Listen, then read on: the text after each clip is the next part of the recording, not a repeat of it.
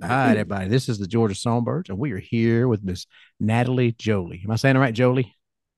It's actually Jolly. It's like Jolly. Christmas. Yeah, Jolly. It was a 50-50 shot, and I got it wrong. That's okay. Yeah, no, it's okay. It's all good. So introduce yourself, Natalie.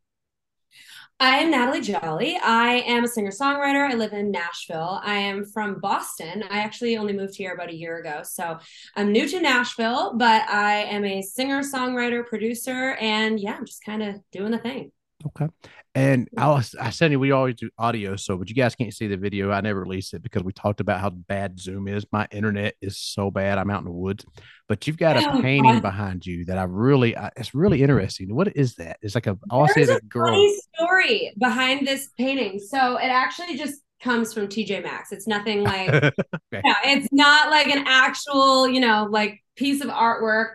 But back in Boston during the pandemic, about 2 years ago, I went to Home Goods for something and this painting was there and it would like someone had just bought it and returned it. So it was like sitting on the side, wasn't really able to be purchased yet. And I was like, oh my God, I need that. Like, I don't know what it was about it, but I really wanted it and I didn't get it. It wasn't like available to be purchased. I moved to Nashville and 2 months ago, it was sitting at TJ Maxx down the street. And I was like, oh my God, it was meant to be. This Right. painting was meant to be mine. And that's when I bought it. I was so happy. I actually liked it so much. I took a picture of it and printed it out and put it on like this inspiration wall that I have. And now I have the real thing. Nice. Now, see, guys, you can't really see it, but I mean, I assume it looks like there's like musicians on there too, and then she's Yeah, like blowing a like a bubble. girl. Yeah, it's a girl blowing a balloon with her gum. But there's like Jay-Z, Britney. There's all sorts of like Audrey Hepburn is on here and MTV and all just a lot of it's very inspirational. It's like kind of just like an entertainment business kind of thing. Okay.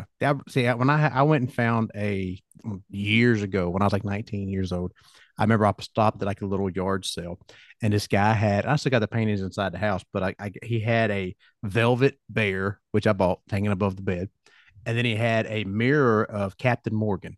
And I'm like, ooh, and I bought that one. And then my wife broke it like maybe 2 years ago. I was so sad. Oh no, But I your only poor paid wife. five, but I only paid $5 for it. So it's not like it cost me anything. Oh, okay, so she can be forgiven. Yes. You mentioned Boston, right? So my daughter and my wife are actually going to Salem in October. Nice. Have you Yeah, ever that's a been to good time. Salem? Oh yeah. I went every year for Halloween when I was a kid in like middle school, high school. Salem's amazing, and in and around Halloween time, there's really nothing like it. It's incredible. Salem's a really cool place. Okay, cool. Now you say Boston. I'm expecting a Boston accent, but I don't hear it. You don't have the Boston accent. It's funny. Some people think I do, and some don't. Like when I'm in Boston at home, I don't. I definitely don't. Like my parents do, big time. My parents have really thick Boston accents. We didn't really get it, my siblings and I. But when I'm down here and I start talking to people, they're like, "You're not from the South, so where are you from?" And I'm like, "I don't know. I don't know exactly what people think it is, but yeah, no, it's funny. I learned early on in like singing techniques and stuff like that how to pronounce words, and I think that kind of rubbed off on me a little bit because the thing about a Boston accent is that it's lacking in pronunciation. You don't pronounce your R's, you kind of slurring your words together a little bit, and that's what the Boston accent has kind of become. It's a lot of like slang and stuff like that. And I think just over the years of getting more and more into like vocal work, it just kind of went away a little bit, which is interesting. See, now that's so cool because as you can tell, I've got a country accent. There's no denying what I have. It's Yes, just you not. do. My bassist in my band, he was originally from Boston, so he'll do the Boston accent when he's playing around. Like your mom is calling you, and it's just hilarious to listen to him. Yeah. But it's so funny because when you hear people like have accents and they start singing and you don't hear it, that always amazes me how people can do that. Yeah, actually, the first concert I ever went to was the Rolling Stones. I was 10 Wow. years old. And I was like raised on rock and roll big time. My parents are both, my dad's a musician, my mom's just a music lover, but they are big into classic rock. And I Mhm. knew a little bit of the Rolling Stones. I knew some of the music. I didn't know anything about them. I mean, I was 10. And I remember we got there, my whole family went, and Mick Jagger came out on stage and they started with a song, and then when the song was over, he screamed like, "Hello, Boston!" And I was like, "What just happened?" And my parents were like, you didn't know? They were like, from London. I was like, no. What are you talking about? I'm 10. I'm like, don't even know where or what that is. I'm like, okay. But it blew my mind because I had been listening to their music my whole life and I never heard it. I was like, what just happened? See, now that is a very cool first concert to go to. For the Rolling, I've never been to the Rolling Stones, and I love the Rolling Stones. That's come up on the podcast, like the Beatles or the Rolling Stones. I'm always a Rolling Stones fan, and it's more of the So music. I love the Rolling Stones, but anyone compared to the Beatles is going to get second place in my mind. Like, there's just no one that is like, when I always say to people, they go, what are your top 5 bands or something, top 3, whatever. And I always say, well, Beatles are like 0. So they just don't count. They're just like always up there. So let's get to the next 5. Right. See, now I just never I like their songwriting, but as far as like their catalog of stuff I would listen Oh to no, because you're gonna kill me here. well, no, it's just I'm more rock. And I think that the Rolling Stones is more of a rock band. And that's what I listen to. Like I grew up with the Eagles. The Eagles are if I have a zero, it's the Eagles. So I Yeah, listen okay, to them. okay, I got you. Yeah. And I love the Eagles. That's like what I really, I grew up on that stuff. Like my all-time favorite is Aerosmith. That's my favorite band. Like in Mhm. terms of like what I think is the epitome of what rock music should sound like, it's Aerosmith. Yes. I totally get what you're saying about the Beatles. For me, like I grew up on rock, but I agree. The Beatles isn't rock music. They like invented it, and every rock band alive was inspired by them in one way or another, pretty much. But they aren't like it wasn't quite there yet. It was still they were figuring it out, and that's the thing about the Beatles that's really amazing to me is like they like invented these things that are now commonplace to us, these rhythmic things, these harmony things that we now are like, oh, we'll just do that. They thought of it for the first time, and their songs to me are like I just feel like I know every song inside out and backwards. They never get old. See, and that's why, like, so when I talk to other songwriters, there's always people get compared. You're gonna get compared to other artists, like the bigger names. You just are because they don't know your music yet. And Mhm. every kid always dives into music. My little girl loves Queen. She dives into Queen, and it's probably my fault because I put her into she watched Wayne's World with me, and just after she heard Bohemian Rhapsody, she just kind of went down the rabbit hole of Queen, and she You have just good taste. I love favorite band. Yes, and so she wants to. So she's in here. I know, and she wants to learn guitar, and I'm teaching her guitar. And so I taught her Free Falling because it's an easy way to play. that. Was the And first song I ever learned. really, Yeah, okay, that's so funny. It's a it, perfect one. yeah, it's easy just for your like to strengthen your hands. You don't have to do a whole lot of movement. You can kind of stay on the D shape and just move Yeah. your pinky and your ring, and you get your fingers stronger. Yeah. And so I went in there the other day, and she was playing Nirvana. I love that. It's in the blood. She's just coming out. Yes, and it was so funny because I like that's not what I taught you. She goes, I know. I got bored with it. I looked on YouTube and started doing this other stuff. Oh, that reminds me when I was a kid, my older brother played guitar and he was big into rock music too. And I wanted to take guitar lessons. And my dad kind of dabbled, not like rhythm stuff. He can Right. play chords and whatnot. So he taught me like Free Fallin'. I remember the other first song I ever learned was Tequila Sunrise by the Eagles. Oh, love And that song. my dad always played that. And my dad's actually a singer. So he's the one who really taught me how to harmonize and things like that. He's, for someone that's untrained and is a businessman by day, he has incredible pitch and always taught me like, no, like, that's not it. Like in a good way. But, Right. um, and I remember, so I was like, I want to take guitar lessons. I want to get more into this. I was like 6 or 7 years old and we started taking guitar lessons and they are doing the typical, scales and finger training and like Mary had a little lamb and I'm like, this is so lame. Like, I don't want to have anything to do with this. And after like 3 lessons, I asked the teacher, can I learn Sweet Child of Mine instead? She was like, you're 7 and you don't know how to play guitar. And I was like, okay, but other than that, I'm quitting. I don't want to do it. And I spent the next 2 years of lessons just learning Sweet Child of Mine. Like that's the only thing. And it obviously took me a really long time to get it. And I wouldn't play anything else. I was like, I'm quitting unless we're doing this. I spent 2 years learning Sweet Child of Mine, and then I quit. And I just went off on my own. See, my in my note, there's a note in there that says about the sweet child of mine because I saw that and it was like, oh, okay. So now you can God, place where did you even see that? I don't know where that is. that was under your biography on your website. So when I looked for it and I started digging, like, okay, she want to play Sweet Child. I was like, okay, because now you can Oh, play Sweet Child of Mine now. yeah, I mean, Do you have a when guitar I next to you? practice, when I don't do that to me, don't do it to me. I'm like someone gave me the best compliment once. I loved it. Because I put like videos of me on my story playing guitar and Mhm. writing and whatnot. And they said, "You are the best crappy guitarist I've ever seen." And they used some language I probably can't say here. And Right. I was like, that's the best compliment I've ever heard. And they were like, no, like it's so good, but you don't know what you're doing. I was like, no, I don't. I really don't know what I'm doing. I was never like technically trained. I don't know my skills. I'm actually taking lessons now because I would love to be more technically proficient. Mhm. Now in my career is really the first time that I'm writing my own guitar parts, writing my own guitar solos on my own. I've always had other musicians coming in and doing that with me. So I'm more into it now. So it's one of those things where when I practice it, when I learn a solo, when I memorize it, I can play it. But then if I haven't played it in a month, it's like out of my brain. Yes. I can't. It's just gone. I don't know where it is. It's somewhere else. I think I have the same problem, like because I like when I'm playing my guitar and I'm writing my songs and I'm like, okay, and then I move on and I forget about it, and then I go back like when I'm trying to pull my catalog together to play something, I'm like, how did I play that song? And I have the hardest. If I don't record it, I will not remember how I played it.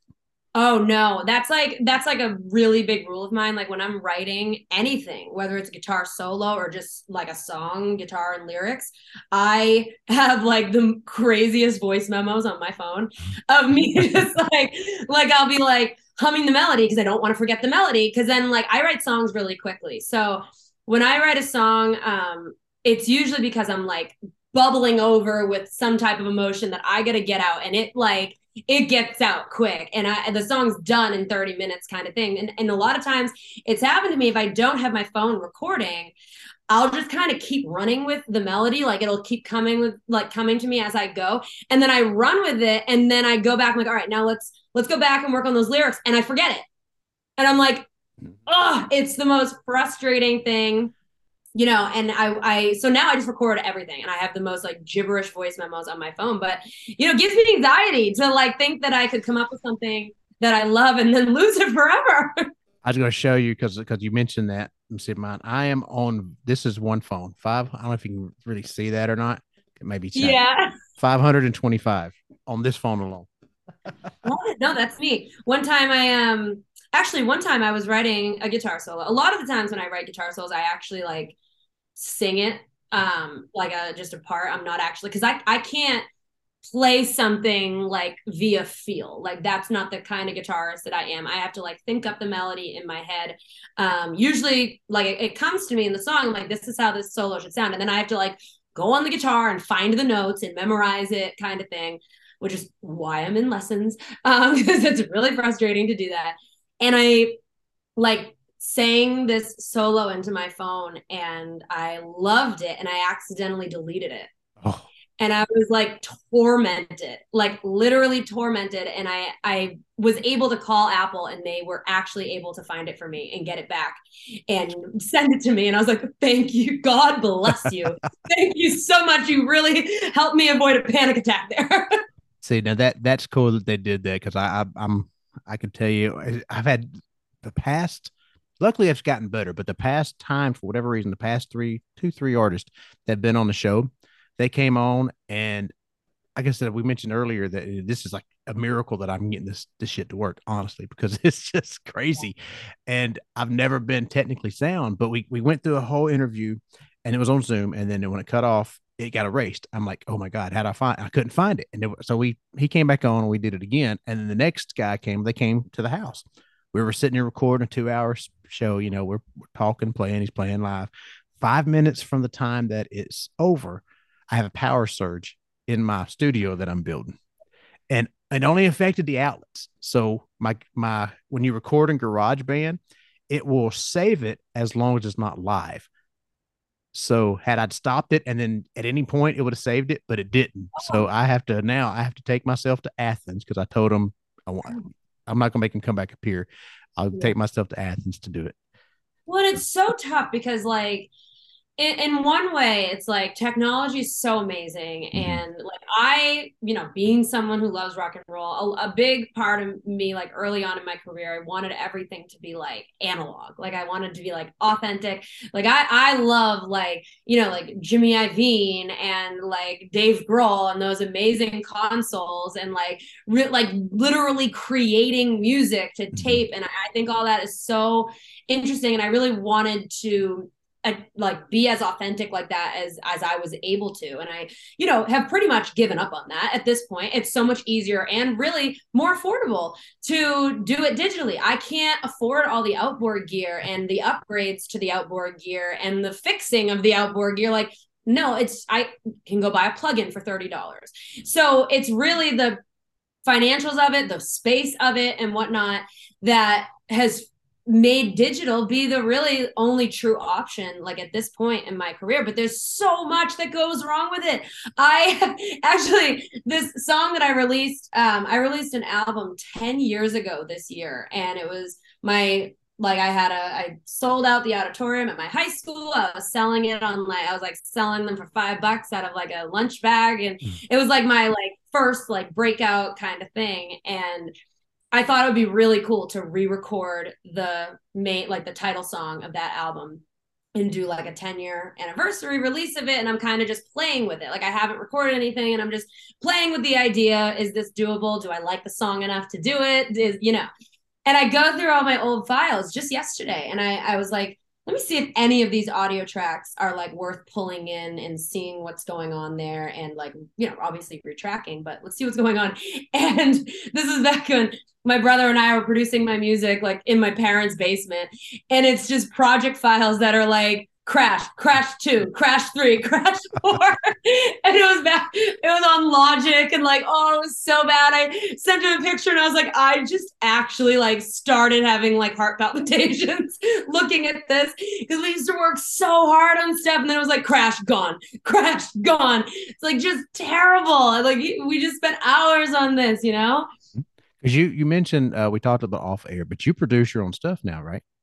I do. Yeah. Ever since I moved to Nashville, a little bit before, honestly, it started during the pandemic.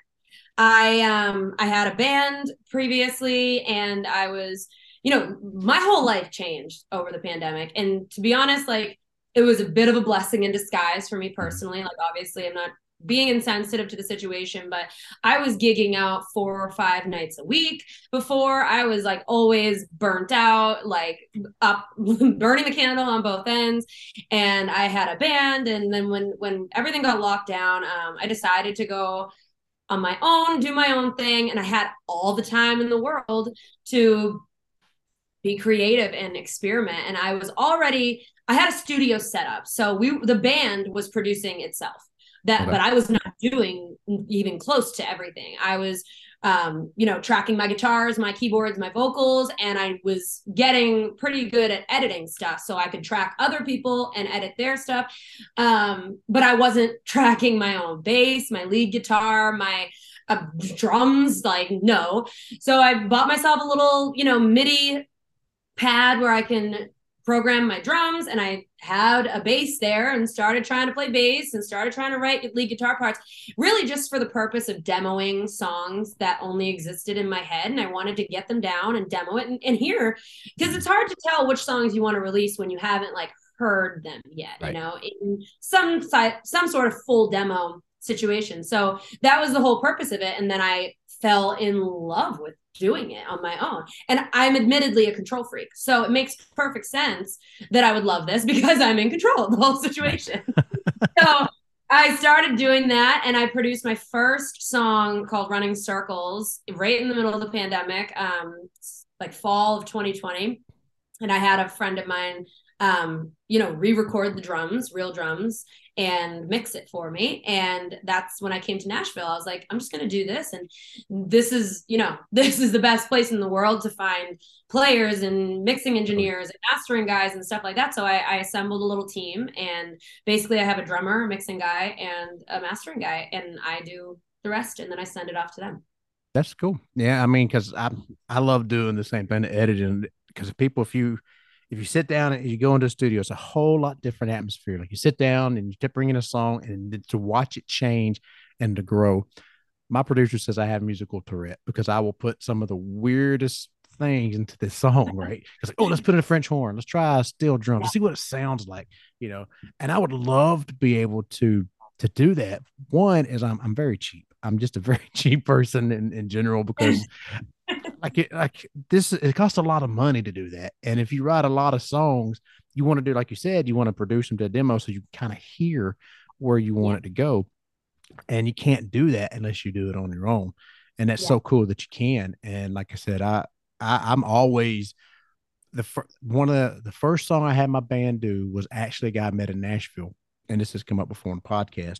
And he was new to town, and so he was like, "Okay, I'm going to do your one song free." I paid him. I wasn't going to take advantage and do it for free. I'm just not. So we went up to his apartment, and lawnmowers running, so we got to stop. And my band is very southern rock kind of stuff, but I like saxophones, so we put saxophones and lead guitar in there. And I just remember he was so good at mixing and mastering the stuff. And I'm good at putting it together, but I wouldn't be able to mix and master because there's such fine details. Oh no, that's like no fly zone for me too. Yeah, it's another whole planet. It would take forever. My little girl just did a project I showed her how to use GarageBand for school.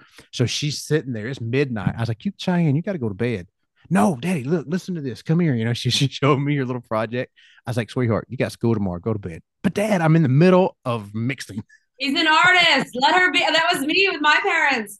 I would be because I was a competitive gymnast as a kid, and I would have gymnastics practice after school from like I get home from school at like 2:30. I'd have to be at gymnastics from 4 to 8. And then I'd get home at like 8:30 and have all this homework to do.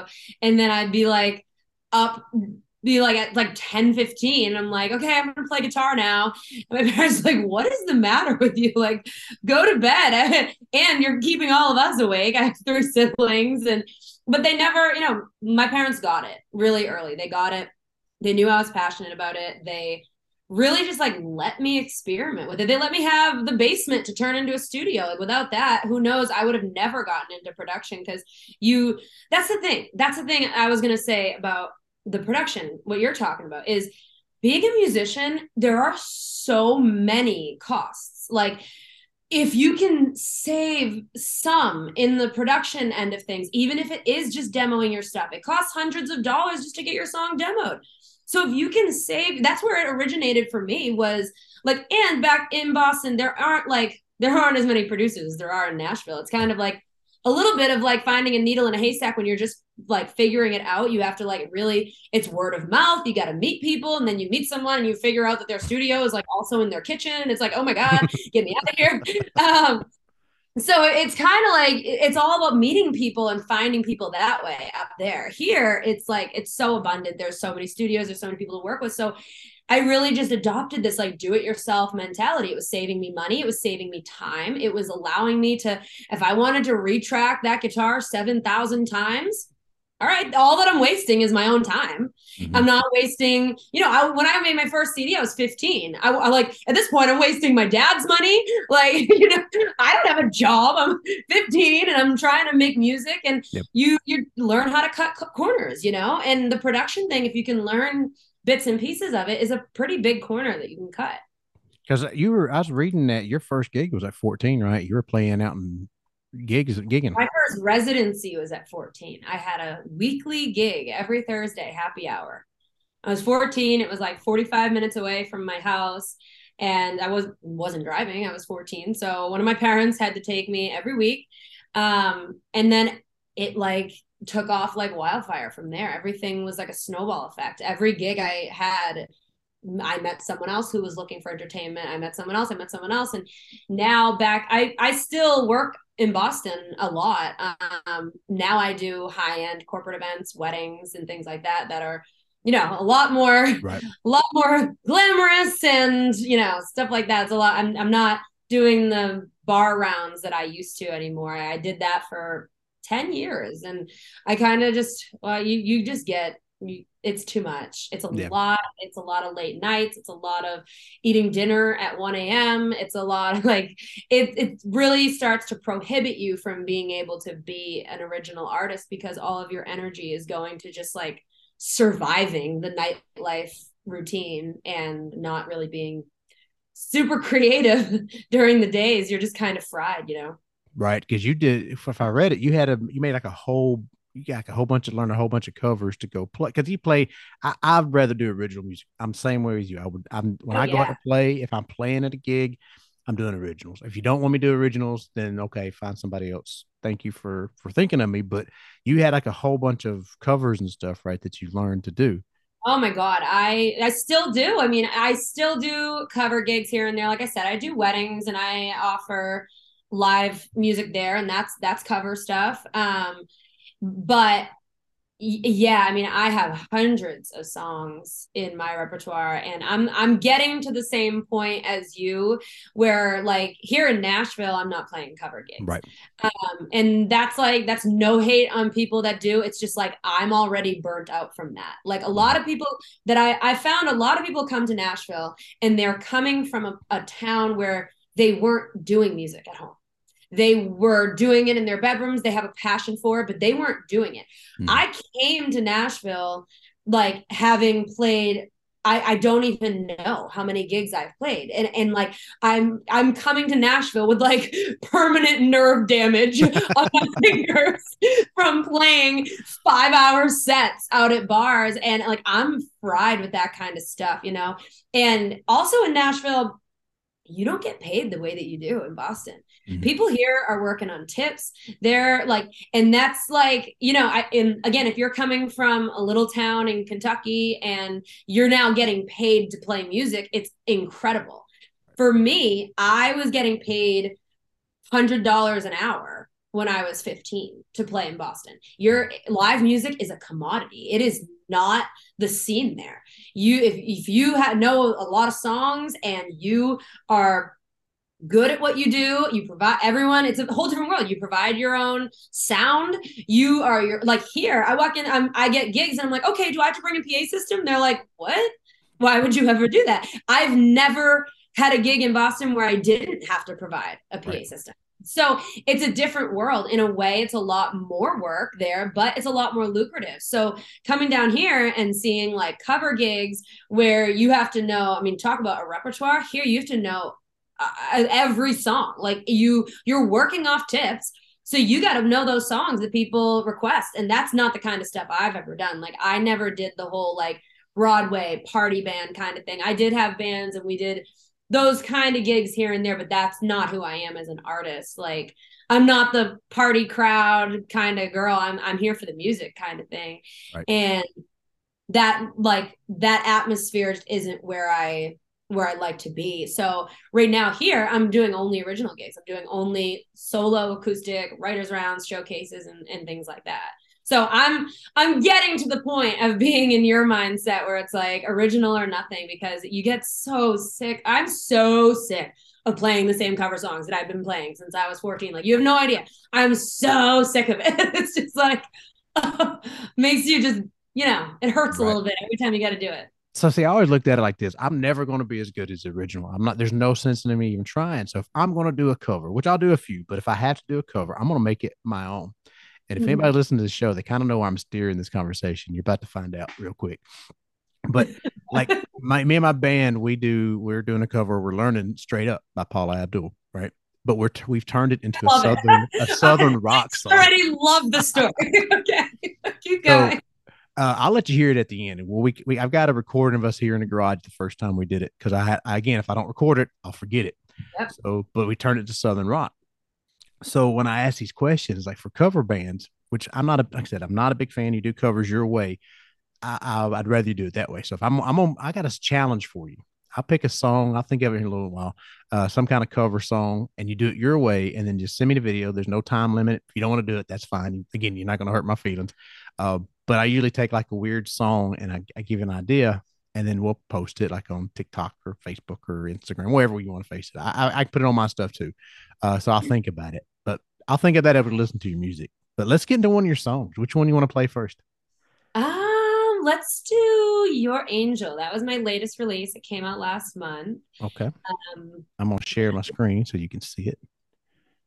There we go. awesome. Yeah, this song I wrote a few years ago. I was living in LA for a bit and I was, just writing every day in like all day long. And this song always really stuck out to me. And I never actually fully demoed this one. Ironically enough, it was always like a really weak demo. And every time I listened to it, I was like, this song has like, this deserves to be produced. This song deserves to be produced. And I just thought that being here with my team now, I thought would do it some justice. And yeah, I'm really happy with how it came out. So now the story of it, I want to hear the story too. But before I do that, I was watching, I saw a video of you actually doing the acoustic version of this song. And what I really liked, and like I said, that's why when you're here live, you can play. That's one reason I always ask people to play live because I want to hear what you sound like live. And there was not much of a drop off between the production wise and yours. It was pretty similar of you playing a guitar, and I really liked that of the song. Thank you. I appreciate that. And I do like to say, because I've been accused of this like many times, and usually things don't get to me, but sometimes this one does. I don't auto tune those live videos. Mhm. People are always accusing me of like, this isn't really live. I'm like, no, it is. Thank you for the compliment, but it is. And like that, I'm with you on that. If you can't sing a song, then don't put it out. There are some songs I've written that I'm like, oh boy, I can't sing this live very well. And that's okay. But I think that who said that recently was Carrie Underwood, and she like got some hate for it. But she was like, obviously she's an incredible vocalist, and she was like, if you can't sing the song, like that's your job. Your job is to get out here and sound good. If you can't sing your own music, what are you doing? And we all use things to help enhance our music, and we all want things to be like radio quality, and I get that, and production is its own world and it's not exactly reality, but Right. I appreciate that compliment because that's what you strive to do as an artist. You strive to be as good as your recordings. Right. And you should. But like I said, I'm always that's why I do it live when I love to hear it live. Like when we talk about Aerosmith, when they did the Super Bowl at Aerosmith and Brittany and Justin. Mm-hmm. Brittany and Justin sucked. I'm telling you, but Aerosmith came out there and were live, and that's how they came into the business. That time frame, it wasn't about what you look like. It was about can you play the music and can you sound good playing it, and that was just great to hear that. So I meant to say it earlier. Like I said, I get sidetracked sometimes. Thank you. I appreciate that. But what I'm going to do is I'm going to mute us and then play your Angel. So just give me a thumbs up when you hear it.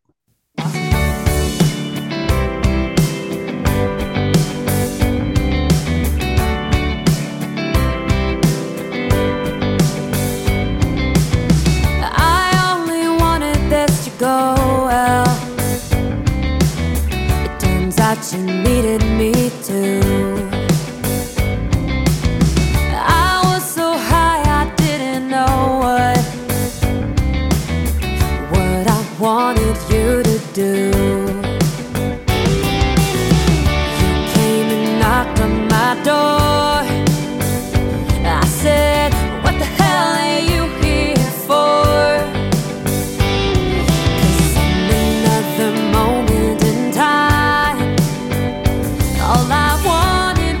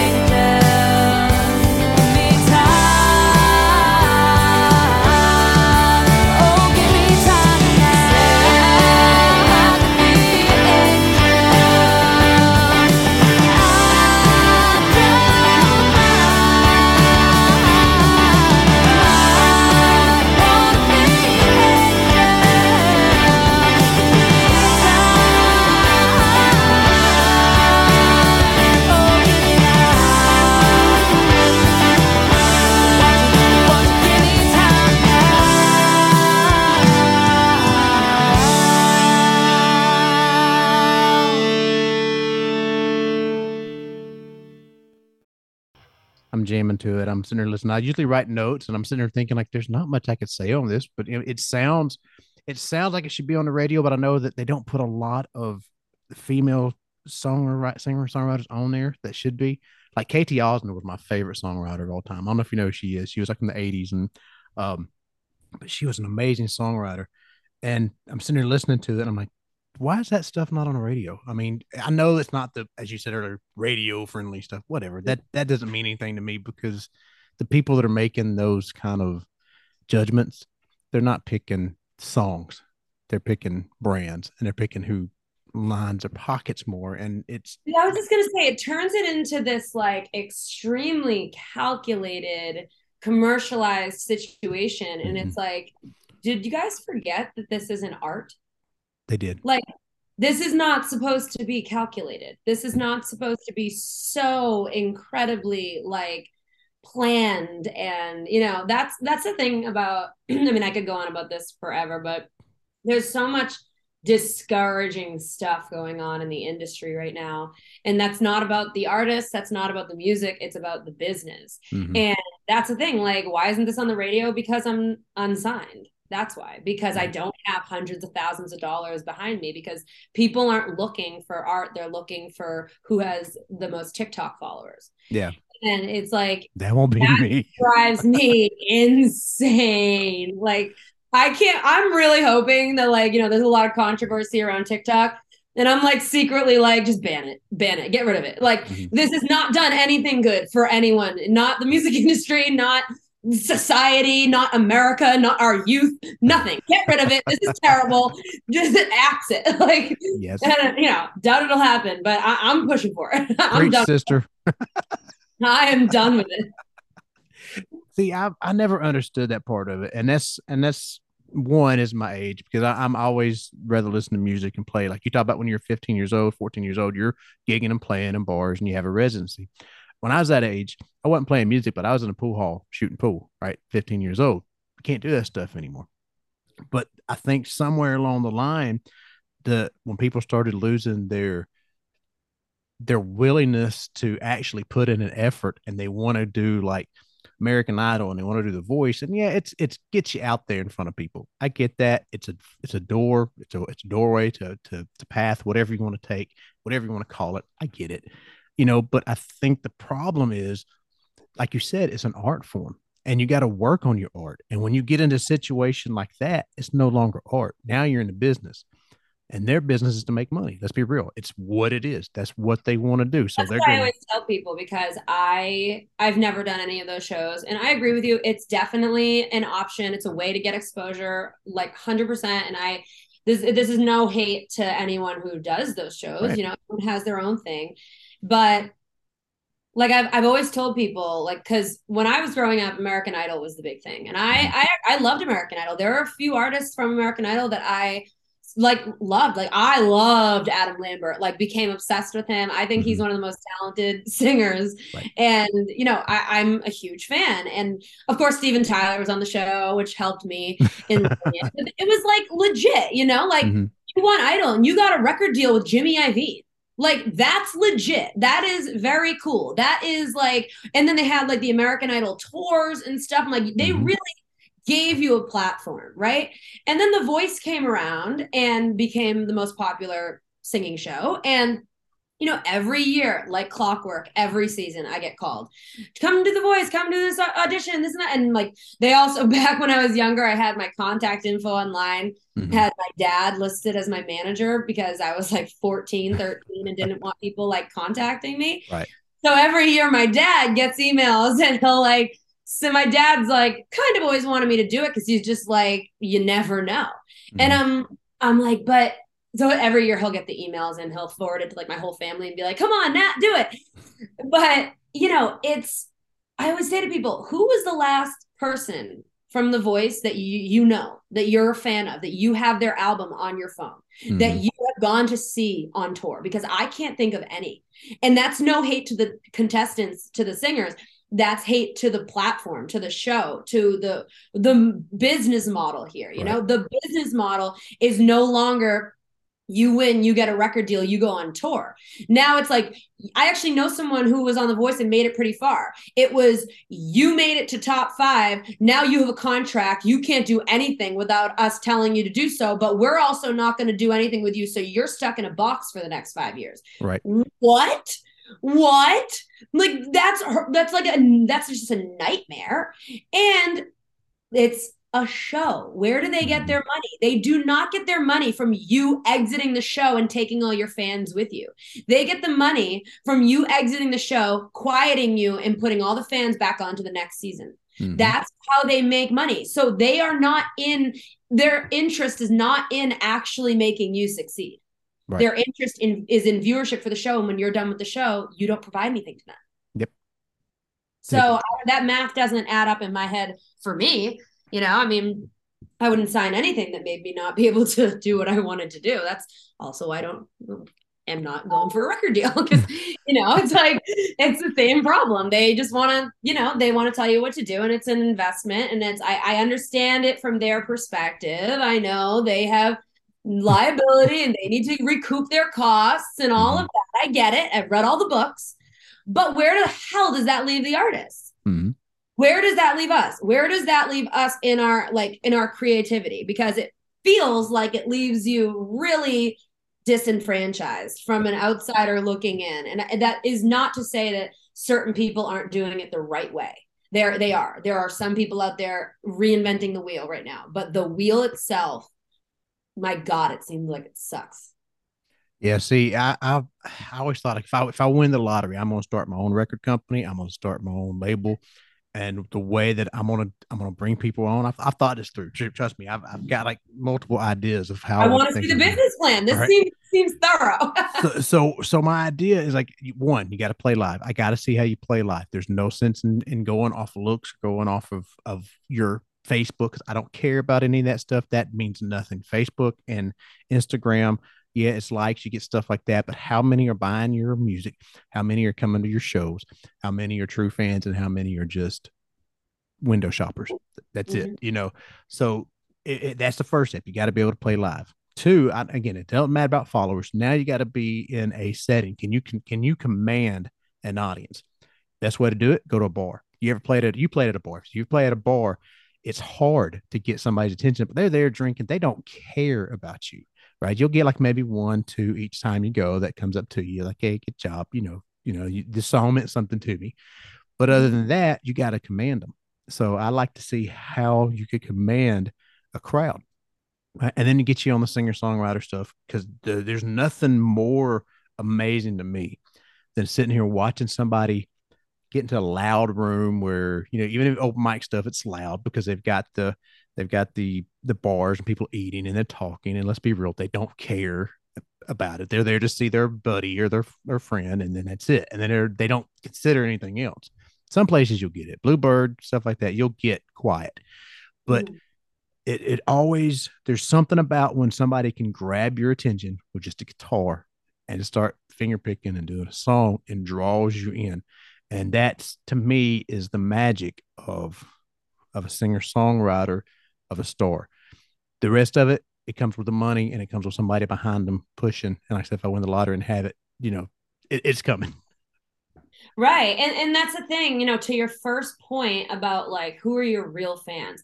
That's the thing right now in the industry that's the most disheartening and discouraging thing out there, because not only are they basing record deals off of your TikTok following, they're expecting you, the labels are expecting you to have your own fan base built by the time they sign you. Now, I have a question. Is that really my job? Am I a marketing person? Am I a PR expert? No, I am a songwriter. I will go play shows. I'm not afraid to work. I will go out there. I've done it. I've put on my own shows. I've had bands. Like I'm not afraid to go out there and meet people and make fans. But to expect that like the artist's job is not only to create the content, to perform the content, to market the content, but also to find a way to find your market, find your niche, find your areas within the, like, what are you talking about? I do not have a degree in building an audience. I have a degree. Well, I don't have a degree actually, but I am trained, and what I'm here to do is to make the music. Your job is to sell it. And it's not, like I said, it's not to say that I don't want to go and grind and go play those shows. Like, I would love to go do that. But do I know how to book my own tour? No. And why should I have to do that? Why? Like,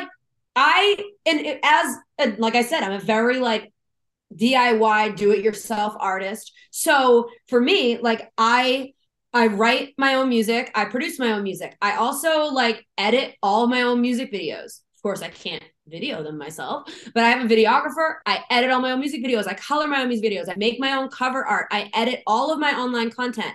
My whole website, I manage it myself. I send out my own automated emails. Like, I do everything that has to do with creating the content, the brand, and everything. And then on top of all that, I have to go read books on marketing, which is what artists are doing, because the labels are straight up telling you, we don't want to work with you until you have 200,000 followers and 5,000 email addresses. Like, I thought that was your job. I thought your job was to sell the music, market and sell the music. Now it feels like everything is on the artist. And guess what? The art suffers because you can't do everything.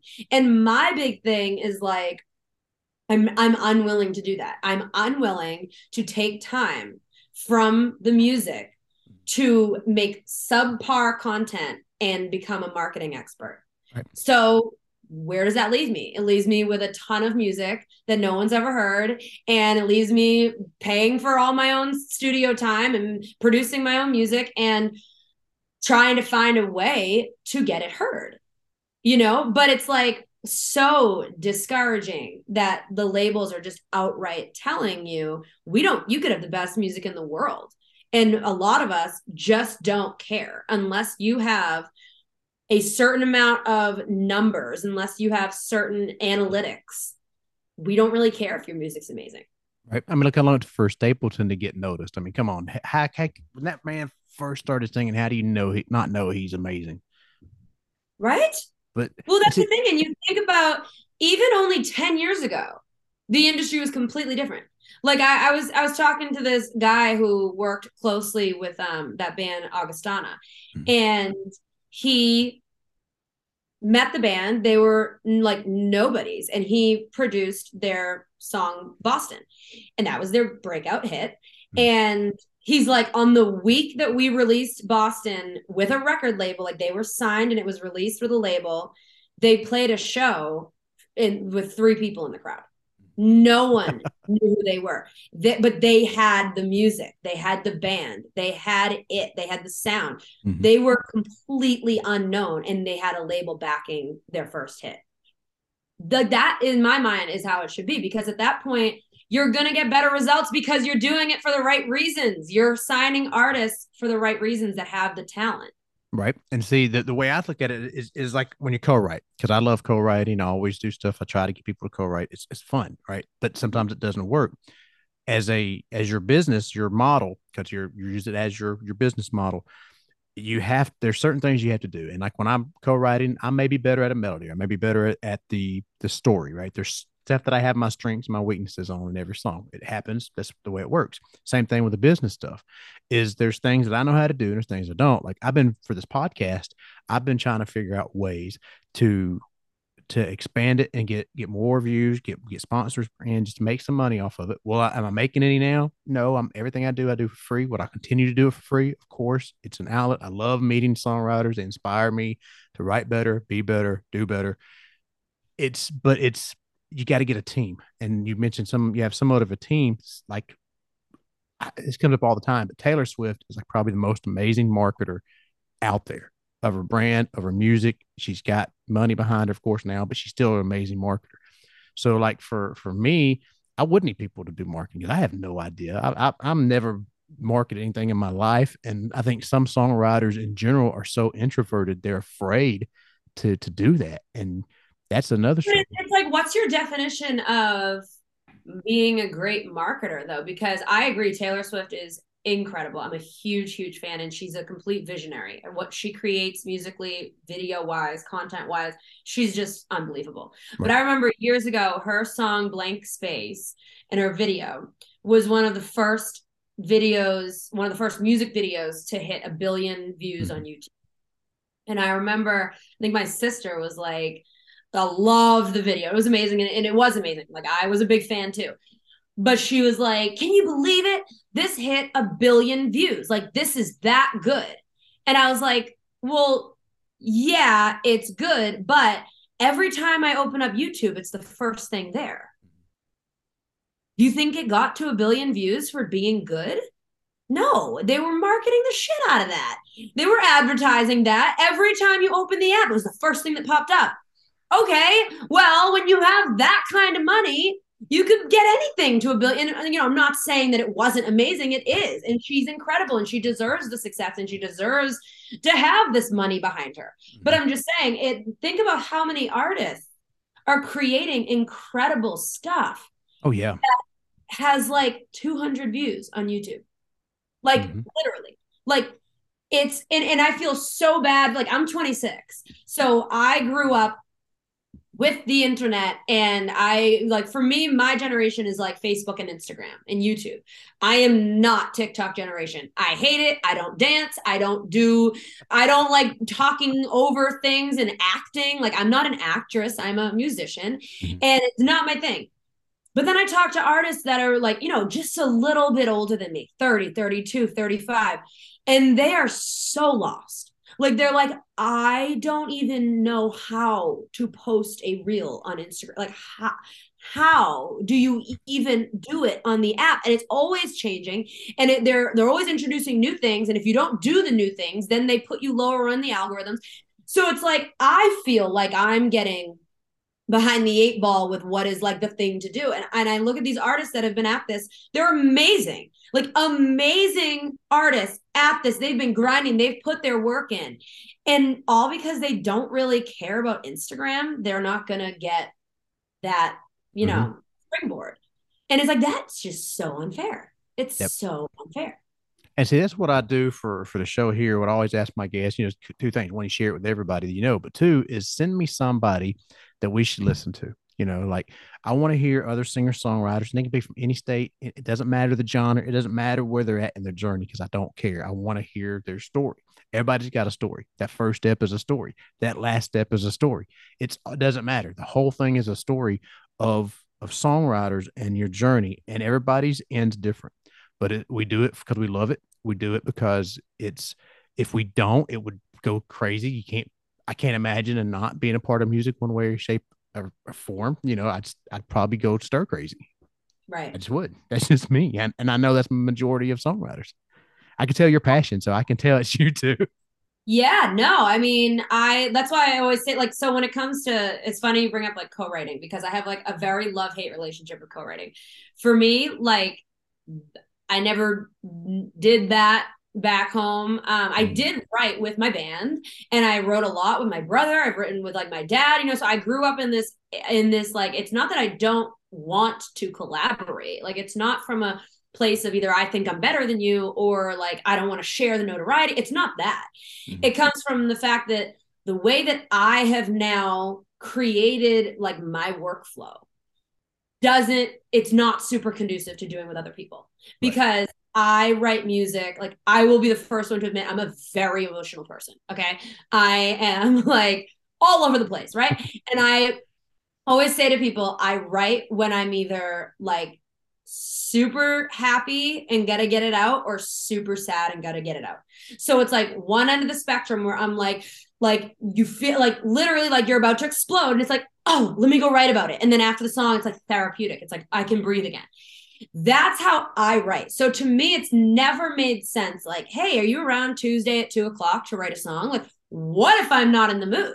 Well, and that's fine too. I love the challenge. I've done co-writing here, and I think for me, it's a challenge to have to like get into that headspace when I'm not already naturally in it. Right. So I think that that's interesting, but like I'll tell you right now, I'm not writing my best stuff at Tuesday at 2 o'clock. I'm not in the headspace. And I'm like, how I write, like my song, like I said, usually they're done in like a half hour. That doesn't lend to a super like collaborative situation. So being here in Nashville, everything's about co-writing. Right. And that's fine. Like my ideal scenario, if I got like everything my way, my ideal scenario is like Aerosmith in the 90s, writing their own stuff. They had it down, but they were bringing in commercial writers to elevate what they're doing to another level. That's my like ideal scenario. I get to write it, I get to create the demo, and then I get to show it to other writers and help me make it better. But to sit in a room with someone and bounce ideas back and forth is just, it's just not how I flow. And that's fine. But here in Nashville, everything's all about co-writing, to the point where I've literally had people be like, I'm not interested in listening to your music if it was only written by you.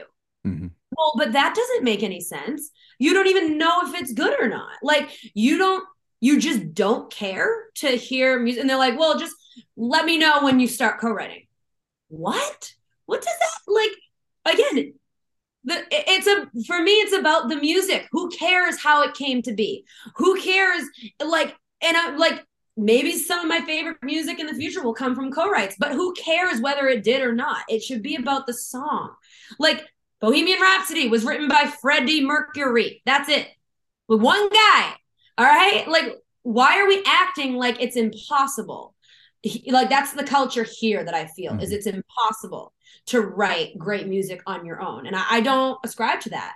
It's not that I always want to be on my own. Like I said, it's no hate. It's not that I don't want to collaborate with people. It's just like, don't tell me that I can't write good music by myself, because there's plenty of people who can. It's not just me. There's plenty of people that write amazing music that are sitting in Nashville doing multiple co-writes a week instead of writing their own stuff because they know people won't care if it was only written by them.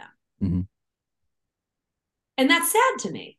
Yeah. And well, it's like this, you mentioned earlier, because you're in Nashville, like here in Georgia, I try to get people to write more together, because sometimes it's idea. It's more for the idea, not the fact that they're better or worse. Because you can still write your own. I write for the band. I write 100% of them, but I've got them now into the songwriting bug, because they're like, oh, let's write a song. Let's sit down, and that's fine. Now they're songwriters on the song because they want to sit down and they want to put input into it. I know in Nashville, if there's somebody's in the room and you write a song, they get a credit. That's just how it works. If they put one word in, they get a credit. It's just how it works. And the fact that they don't want to listen, that's the issue with as a songwriter. See, I'm a songwriter. You mentioned it earlier. Some songs of yours you can sing. Like you can write a song, but it won't fit your voice. So, but it's still a song you want to get heard. Okay. Well, then now you're going to need somebody either A, to co-write it, or B, to sing it if you know, and move it in that direction. And that's, to me, is where it gets lost in the shuffle. Like some people, they get their songs and they're so closed-minded and so uptight about it. It's like, look, that's fine, because it doesn't always work. It doesn't mean you can write bad or you write good. It's just without giving them a chance, you're losing and you're missing out. Now, 99% of the times, maybe 95% of the times, yeah, you're not really missing anything if you're a writer. But when you get that many sharks in a room, they got to eat. Right. And that's just how the mentality goes. And unfortunately, it's a byproduct of being a town like that. And I think that Nashville, for all intents and purposes, what it was supposed to be, is just like the music scene now. It's so oversaturated that you're having a hard time getting to where you want to get. And I think that's where a lot of songwriters and young artists get frustrated, because like, oh, I should be here. I'm so good. It ain't got nothing to do with that, because talent's only 50% of how you're going to make it. The other part is luck. The other part is network. That's what it is. Yeah, no. And to your point of like, there are so many talented writers that I know. And like I said, these people, they like, it's like co-writing is their currency. It's like, who have you co-written with? Who were you with last week? It's like this insane industry. Co-writing is an industry in and of itself. And I've inquired with many people because I'm just so curious. It's new to me. I'm trying to understand it. And I'm like, well, what are you doing with that song? And do you know how often the answer is nothing? Nothing. Mm-hmm. Nothing. And I'm like, what do you mean nothing? Like, there are plenty of songs I've written that I'm like, nope, don't want that to see the light of day. Maybe it's too personal. Maybe I don't like it. Maybe I didn't even finish it. Maybe I gave up on it. Like, it's not saying that every song deserves to be heard, to be released. I'm not Right. saying that. But you wrote the song, you like it, or you're even playing it out. Like, you're playing it at writers' rounds. Are you going to release it? Well, no, it's not really my sound. Okay. Are you gonna, is someone that you wrote it with gonna release it? No, no one's interested. Do any of you have publishing deals? Like, is someone else gonna release it? No, we're all hoping to get a publishing deal if someone randomly, somehow, by some stroke of luck, finds this song, hears it, and decides to release it, and that person then gets signed, then we might get a publishing deal. I'm like, that is the most far-fetched plan I have ever heard. And I'm no business guru, but I'm not getting it. Like, everyone in town wants a publishing deal, right? Because everyone's a writer. How many publishing deals do you think they're going to give out? I want one too. But to spend every week writing songs that a lot of them don't even get demoed, they don't even exist. They're just on a piece of paper in your head. No, you can't even show it to anyone if you do get an opportunity, because who has enough money to demo 10 songs a week and show, like, no one. And they're not even demoing them. And then it's like, just putting it in the arsenal for what? And I'm not saying don't do it. I'm not even saying, like, I know plenty of people who write music, like my dad being one of them, writes music. No one's ever going to hear any of it, has no intention of anyone ever hearing it. Like, you should write for you. But these people aren't writing for them. Right. They're writing because it's what they're being told to do. They're being told, get in as many writers' rounds as possible. And I almost feel like, this is going to be controversial, but I almost feel like, from people I've spoken to, that I'm like, you're like pimping out your creativity. Like, use it for, like, you are like, you're burning out of creativity, because no one can be this creative all the time. Mm-hmm. You're creatively burning yourself out, and all in the name of maybe this and maybe that and maybe that. And my whole life is based on maybes. Like, I get it, but it just feels like it feels like it's what we're being told to do, but it doesn't really lead you anywhere. It kind of, like, it can, for sure, if you get in the right rooms.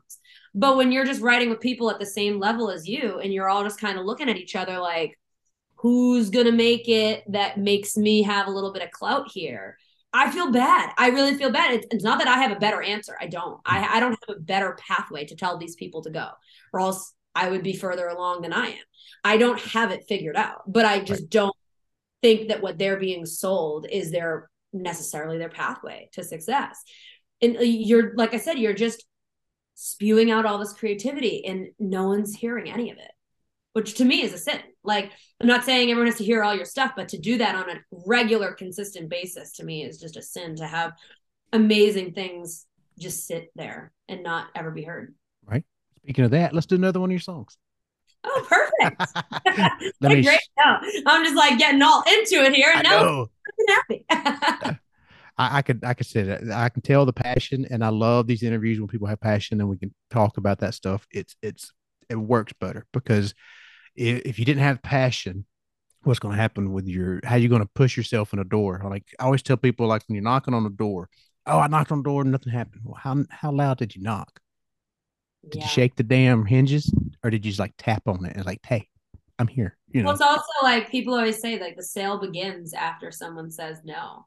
Right. Like, do you have the passion and the balls, for lack of a better word, to go ask again and to say, like, I'm not going to take no for an answer, kind of thing, which, to your, like what you said earlier, really, it's hard to do. It's hard to have that, like, that radical confidence as an artist. I think artists, like, instinctively are unsure of themselves. That's being an artist. And then we're told to have this like radical confidence and keep knocking down that door. And it's like doesn't always come naturally. It's a learned thing, I think, also. Like it's something you have to cultivate. Absolutely. I remember when I was younger, I had a job selling golf packages. That's what I did. I was selling golf packages, right? And we're in the middle of a rah session. That's what I called it. So they're all trying to get everybody fired up to go sell stuff, whatever. Yeah. You got to do it. I get it. So what I remember, the one thing I remember from that whole thing though, is this girl came around. She gave everybody a sheet of paper. She said, I want you to ball it up. I said, okay. So then she walked around everybody in the room. No, no, no.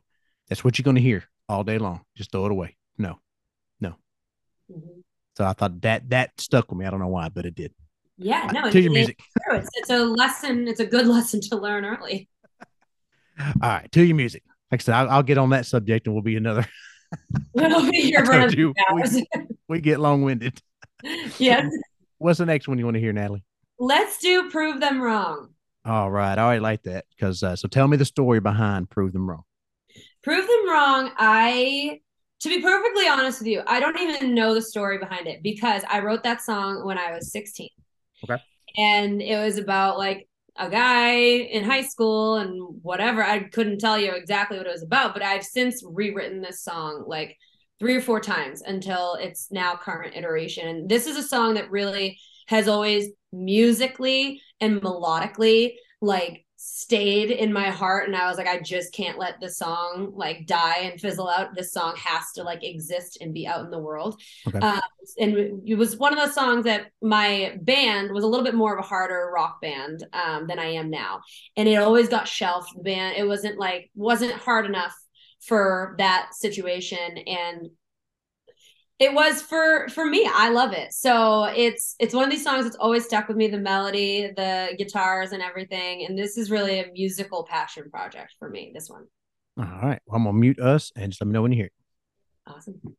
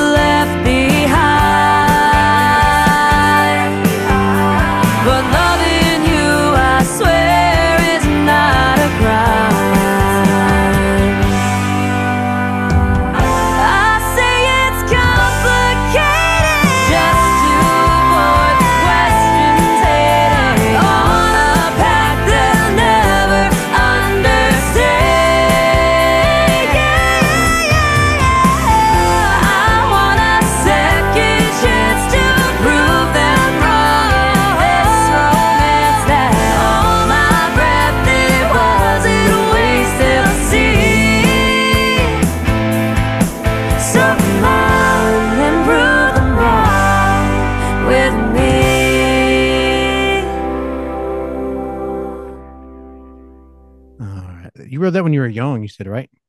How old are I you? did. I originally wrote that when I was like 15 or 16. That's really good. I wish I could write when I was. I wrote poems at 15. I never wrote songs. It's a good melody. I like that. I It's like. funny. My dad, obviously, when I was at home living with my parents, they heard a lot more of my music and Mm, stuff, especially when I was a kid. And I was like, listen to what I just wrote. I But still my do dad, that. yeah. Now I'm like, a little bit closer to the vest, and I kind of do my own thing, and I don't really show it to people until I'm ready. But my dad is always like, don't forget like some of those early songs. Like, don't just like leave those hanging. And this was one of them. There's like a handful of songs that have really always stuck with me. And once I was here and found, like I said, a good team to work with and had like a little bit of a flow, I was like, this is the time. I need to release a song just for nothing else, just for me. you Yeah. know? And see, I think that some of the songs, like if you go back and look at your earlier stuff, like yeah, there may be crap in your mind now, but there's probably good lines in there. Like I like the line, "Loving you is not a crime." That's a pretty cool line. Yeah, that was an old line that carried through. I have had to change some of the lyrics; they were a little bit juvenile, but that's why I say I don't really know what the song's about. I mean, obviously, it's about a relationship that people aren't really understanding, and you're saying like, "Come on, let's work this out and be a successful relationship and prove everyone wrong." That's the goal of that's the point of the song. But it's been it's not about one specific instance or person, and usually my songs are, so that's why I say this one's kind of just eclectic. But yeah, no, and it's fun, like you said, old stuff can have like little nuggets of good. I find myself, I'll write a song and I will like write a new song, and as I'm writing it I will like just steal something else from an old song of I do mine that all the completely. time. Like one of the songs that I released recently called What Will Be, the end of the chorus is you and me and what will be. That was from a song I wrote like 8 years ago that I was like, didn't like, but that was in the chorus. And I was like, this is perfect in this song. And now I have in my project files like what will be from 2012 Mhm. and what will be from 2022. Like, so I just, because they were both called What Will Be, I just stole that whole line, the melody, the lyrics, everything, and just transported it into a new song. See, I do that all the time. I had a song called Each Other's Eyes that I wrote years ago, and then I wrote a new song called The Moment. And in the song The Moment, there's a line, they stare in each other's eyes. I was like, I'm just gonna take the title from that song and put it because it fits. Yeah. Put my phone over there before it's making my microphone go bzzz. Oh, I hate that. I hate that. Right. No You idea got how many times I'm like, what is wrong with my speakers? I'm like, oh, it's my phone again. There yep, we go. every time. So Yeah. that's I always forget the amount of times I've like called my brother because he's way more technically savvy than I am, like way light years beyond me. The amount of times I've called him, I'm like, you gotta help me. I'm having an emergency right now. And either like he'll be like, well, did you just like make sure it's plugged in all the way? Or I'm like, yeah, I'm not even checking that because if it's that, I'm not admitting it to you. right. I'm Did you like, here, unplug it, plug it in? this whole studio set up. I have all this gear, all these softwares, and I didn't check to make sure it was plugged in. Okay, See, I that's did that one time. My motorcycle, I was fixing my motorcycle and I needed to change the battery. So I changed the battery and like, all right, I did it, got everything working. And I went to crank it and it's like, wouldn't crank. I said, crap. So I took it to actually to Harley. And what it was is the damn neutral line didn't get hooked in. It fell off and I didn't notice it. So it was all they did is hook. It's like, I was like, I feel so stupid yeah. because trust me. He What says, kind of bike do you have? I had a Harley. It was a '09 Street Bob. Nice. I I, have a Honda 250 oh, Rebel.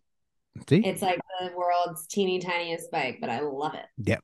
See, and I was a Harley. I grew up. My dad was a Harley guy when he was alive, and then that's what I grew up with. I Yeah. I can remember waking up at 5 with because he used to ride. He was a biker, so he had a bunch of biker buddies. When I say biker, I mean like the bikers. So I remember waking up at the house one time, 5 years old. There's like 30, 40 motorcycles out in the yard, and they all crank. So the whole house just starts shaking. You probably won't Yeah, get it's that like with your Honda Sons of 250, Anarchy just rolled up to your house real quick. right? Yeah, no, that's me too. My dad's always been a motorcycle guy, and I got my own bike when I was like 18. It's up in Boston because I only really ride with my dad. So it stays up with him so we can go on rides when I'm home. But I've always been a bit of a tomboy motorhead kind of gal. See, my daughter, I talked about my daughter earlier because she wants to play music. Where she now, like, she changes her mind about what she wants to be. Before it was like a vet and a baker. Now she wants to be a wrestler. That's her thing. She wants to get into All wrestling. right. She wants to go bodybuilding, and she wants to get into music too. So she's like writing her own entry music, and she has ideas. It's so funny, and I know it's my fault. Well, it's so interesting to see like what just naturally comes out of kids. I mean, I don't have any kids, but I have seven nieces and nephews, and some of the things that they say or that they're interested in, I'm just like, you thought of that yourself? Mhm. You're four. How did you think of that? Like my niece, that's four. She's almost five, but she's like actually could be a makeup artist. And I'll like go over her house and she has on like perfect black winged eyeliner. I'm like, wait, you're 4 years old. She loves it. She's amazing at it. And I'm like, run with it. Like I'm like Right. about to start her like a YouTube channel. Like, go for it, kid. you know? Make money where you can. I know Yeah, exactly. my son did a with his what do they call those, the talent shows for like elementary school. So Yeah. then they didn't really give him winners or losers, whatever. He didn't get picked, but for the first round, but he wrote a song and he rhymed Jesus with reason, and I'm like, I never thought of that, and here he is, 8 years old, and he does it. I'm like, my God. I said, I've been writing since I was 15 years old, and I'm 45 now. I'm like, I quit. I give up. Yeah. No, I was writing a song this summer up. We were on vacation up at my parents' lake house, and I was writing a song, and my niece was 9 at the time, and she's really, really creative. And she was in my book looking at it, and I had like scribbled like what I thought the name of it would be. I forget what it even was. And she's like reading the lyrics, and I had already like written it, and she's reading through, and she's like, why wouldn't it be this name instead? This is way. I was like, you're right. That is way better. Why didn't I think of that? She's like, it's just way catchier. I'm like, okay, you're hired. All right. Thank you. You You are can be my songwriting. marketing expert. Mhm. Yep. Songwriting credit goes to. Yeah, exactly. My 9-year-old niece. Well, it's funny. They say some of the weirdest things, and if you listen, and you can like write it down, because I did a song from my kids. I got twins, Gibson and Cheyenne, brother and sister, and I wrote a song called "The Balloon," and I got it because of Gibson. He was sitting there, and kids, they love their balloons and they're holding on to it. They get out of the car and Shy loses her balloon. He goes out of her hand. Kids, they lose their balloons, and Gibson comes up to her, pats her on her shoulders. It's okay, sissy. It's going to heaven. And I'm like, oh, that's a song. Yeah, yeah, there it is. And so I put Yeah. it there. Slow Ride to Heaven is where it ended up being like the balloon. I'm hanging on by the string. So it's like, ooh, I got to write it down. And I did. I got that from Isn't that how Lucy in the Sky with Diamonds it. came to be? Mm-hmm. Right? Everyone always thinks it's like LSD, but it's actually like about one of their kids, right? As far as I know. Yeah, because I've heard that Yeah. LSD thing too. Because Lucy in the I'm like, Sky with Diamonds. that's such a like typical like let's make this rock and roll thing about drugs. Right. But no, it was about I like Paul McCartney's daughter or something came home from school and was like, this is my painting, I think. It's There's like a that's some stuff right there. Like and that song's amazing. there's a movie that gets me every time called I Am Sam. And he's singing Lucy in the Sky with Diamonds. It's got Sean Penn in it. It's an older movie. I can't watch it. It makes me just cry like a big old baby. And my kids have never seen me cry except for that movie. So they like, okay, we're gonna get daddy. And they literally put it in and then they watch me. That's what I Yeah, could it's do. like blackmail. They're just videoing you in the corner. I'm like, no, no, I'm not watching Yeah. this. So I know you said you gotta leave in a little bit. So let's get your third song in. What's the third song you want to do? Let's do well, let's just do What Will Be. Those are my three newest ones that I've Okay. released coming to Nashville. And as I said, songwriter, I want to know the story. It Yeah, What Will Be? That is about just like beginning stages of a relationship where like you're just in the highs of the highs and the lows of the lows kind of thing. And it's really just about navigating that and like just having belief in the fact that like it's okay, like doesn't matter, you don't have to have a prescribed ending here, like just let happen what's going to happen, what will be kind of thing, and just have faith that whatever, like that, I'm a big believer in like whatever is meant to be for you will be, whether that is something that is amazing or breaks your heart, whatever it is was meant for you. So that's just kind of the theme of this song, is just let it be, stop putting so much pressure on the situation, and what will be will be. All right, I'm gonna mute us, and you know the drill. Let me know when you hear it. Awesome. Never know what you'll miss. You can't see what you can't see. By the time you got your eyes open, everybody starts to leave. And I don't know what you're thinking. Are you thinking about me? Why don't you walk on over, put your hand on my shoulder, tell me when we ought to leave. I don't wanna fight. It's getting late tonight. I wanna hold my drink up high. I don't wanna scream, just be here with me. I wanna make you feel complete. I know when it's time and it's time to go. I know if a lie gets bound to show. And I know that in time I'll begin to know you and me, and what will be.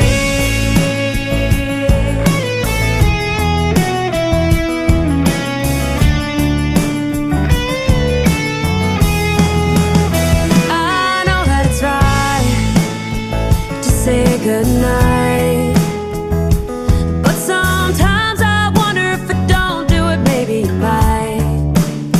I don't wanna fight, it's getting late tonight.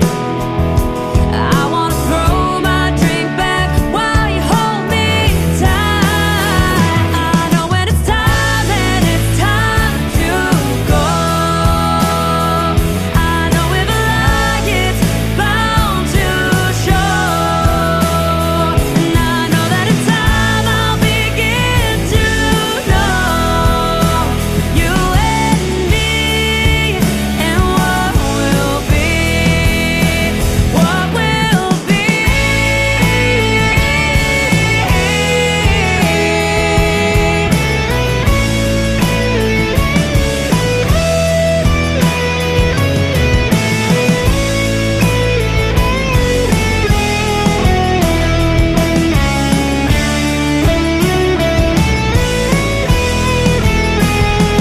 I don't wanna fight, it's getting late tonight. I'd be lying if I said sometimes I don't think you're right. I don't wanna scream, just be here with me. I wanna hear you say, oh baby, please.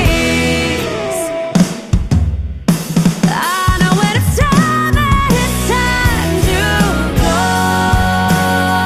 I know if a lie gets bound to show. And I know that in time I'll begin to know you and me, and what will be. You and me, and what will be. You and me, and what will be. What will be.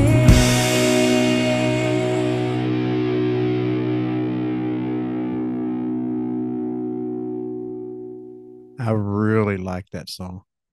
Thank That you. just the feel. Like I said, I make my notes when I'm listening so that I can comment on it. Yeah. The feel, the pace, and everything works in that song. Like I'm sitting there listening to it, and there's a timing part where you go to the snaps, right? And I'm like, something needs to come. And as soon as I said that, He started Yeah. snapping. It's like, oh, she knows. Oh, thank you so much. I like that. And you have a good voice. That was thank you. I appreciate it. That was the I had so much fun producing that song because even though I had done Running Circles in 2020, which was my first like solo production that I did, this one like really more so felt like it. It was here in Nashville. I had my own new studio set up and I was really just like in my groove here. And I spent so long trying to decide like what is the first song I want to release from like Nashville Nat, Mm-hmm. like not that I really have changed up what I do very much. But like, I hadn't released a song in over a year and it was, we're finally like getting out of the pandemic and it's kind of just felt like a new, like, what do I want to come out with? And I was going between a handful of songs and I just kind of like what you just said. Every time I listened to it, I was like, this song is just so up the middle and like it's not too fast, it's not too slow, it's not too heavy, it's not too light. It's not like it just felt like this song is just easy to listen to and I Mm-hmm. want to keep listening to it. And hopefully other people feel the same. Yeah, and it had a good, like I said, the rhythm, the vibe, everything fit, and it didn't feel long, it didn't feel short, it felt good. I mean, it was like as the kids say, the vibes, your feels, whatever they say, I don't know, Yeah. but Thank you. it was really good. So I like that. Very much. I know you got to leave in a few minutes, so before we do, I've got you have time for like a 20 question kind of game. Oh yeah, let's do it. Okay. Before we get into that, tell everybody where they can find you, any social media, any projects you got going on. Yeah, so everything is just under my name, Natalie Joly. That's spelled Joly. If you Google me, it'll all come up. NatalieJoly.com is my website. You can sign up for my newsletter there. I do not spam people. It's pretty much just when I release music videos, stuff like that. So if you want to stay in the know with me and my music, go to my website, NatalieJoly.com, sign up for my newsletter right there, and you'll see all my social media. I'm on Instagram, Facebook, YouTube. I am on TikTok, even though I hate it, but I am. So that's pretty much where you can find me. And I do have new music coming out. I have another single, but I don't have a release date for it yet because it hasn't wrapped production yet. So I'm not quite announcing that, but new music coming very soon. I got you. Okay. So, what was I going to say? Oh, cover challenge. I mentioned it earlier. I had to write it down. I had to look at my notes. I had talked about cover challenge. I got a song for you. If you want to do it, you can do it. If not, you don't have to. Okay. What do you got? Uh, Mamas and Papas, California Dreaming.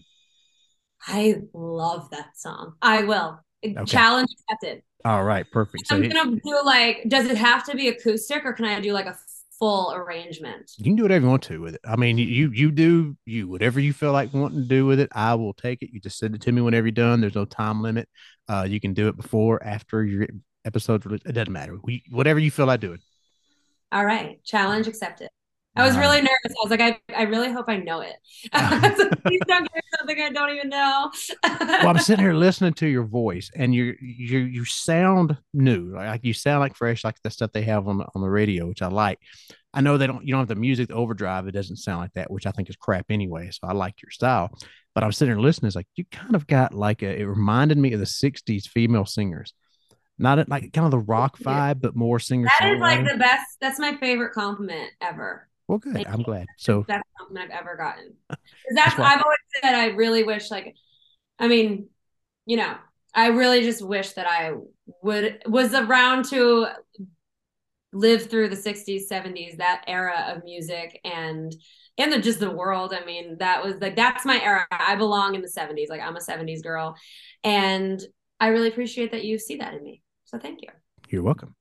Now for the 20 question kind of game that we play that's not music related, but we talked about everything anyway, so it doesn't really matter. But Not music related. Okay, now I'm sweating. All right, let's go. So we talked about an hour and a half. We know a lot about you. What is a Mhm. hidden talent of Miss Natalie Joly? Um, this is somewhat music related, but not really. I'm really good at whistling. Let me hear. Well, what do you want? Well, now I have California Dreaming stuck in my head. Zoom is so weird. It muted you as soon as you started. Oh no. Well, it was really good, I promise. Actually, this is really funny. My dad and I are both really good at whistling, and our favorite song to sing together is If I Fell by the Beatles. And one time, I don't know, we were like a couple beers in and just jamming and being goofs, and we tried to whistle the entire song of If I Fell, which has a harmony throughout the entire song. And I have never laughed so hard in my entire life trying to harmonize whistles. It is absolutely hilarious. So if anyone's looking for a good laugh, whistle your way through a song. Whistle while you work, right? Exactly. If they were to do a movie about your life, who would star in that movie? Playing me. Playing you. Is this like based on like personality or looks? Doesn't matter. There's no right or wrong answer. You can't get it wrong. This isn't a. I'm not going to grade I you at have the no, I've end. never thought of this. I don't know. The first person that came to mind was Anna Kendrick. Okay, I could see that because it's music talent, and you kind of get the long. You look like you do Yeah. cups. I think we could, I think she could like, I think we could, we have the same kind of vibe. I think we have the same like attitude-ish and have the same, skin color, hair color kind of thing. So I think Okay, Anna Kendrick. that's a good one. I actually was watching Pitch Perfect 3 with my daughter the other day. It was on. I'm just sitting there watching it. I was like, oh, I like the first one the best though. Yeah. No, she's great. Great movie. If there was a musical soundtrack of your life, what would it be? Oh dear. Well, see, I can't answer that because it would be stuff that isn't like actually about me. It would be more about the music. Mhm. First thing that came to mind was November Rain. Just because to me, that's just like, if there's ever a song that I wish I wrote, it is November Rain. That is the just epitome. And I think like if there was like a song, if there was like a like soundtrack to my movie, like about me, I'd probably want it to be November Rain. And I heard they hated that song. Nothing, I don't like, it doesn't have anything to do with me or my life or anything, Right. but Well, music song wise, it it's just my thing. it kind of does because in the very beginning of your journey, you want to do Sweet Child of Mine. You're like, I'm not going to play this guitar unless you let me I learn like Sweet Child of that. Mine. Yeah, that's a good connection there. I'm gonna steal that for my next interview. See, I listen. I listen. I make notes. I cheat, but I listen. I heard that they hated that song. Like the Guns N' Roses did not even want to do that song. They hated playing it out.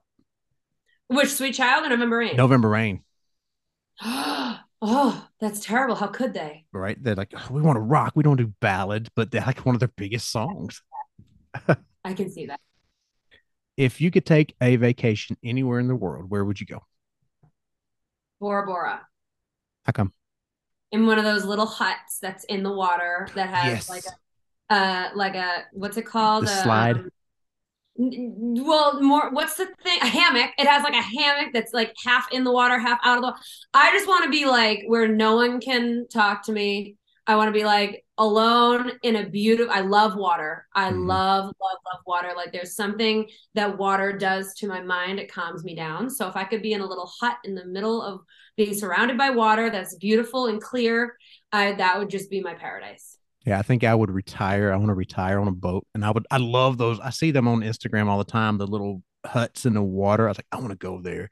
I just want to sleep there and slide in the water and enjoy it. That would be great. I want to be in like a luxury hut on the water though.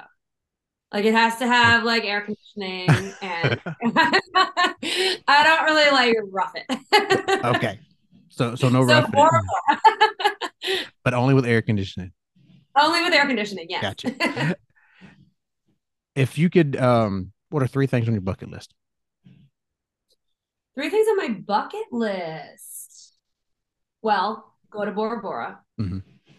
I'm big into traveling right now because I'm planning my wedding and my honeymoon, and my big bucket list like it counts as one, but like many different places in Italy. I'm half Italian. My mom is 100% Italian. My whole family, like that's a very big part of my life is our Italian. Okay. Really going to Italy, it's a major bucket list.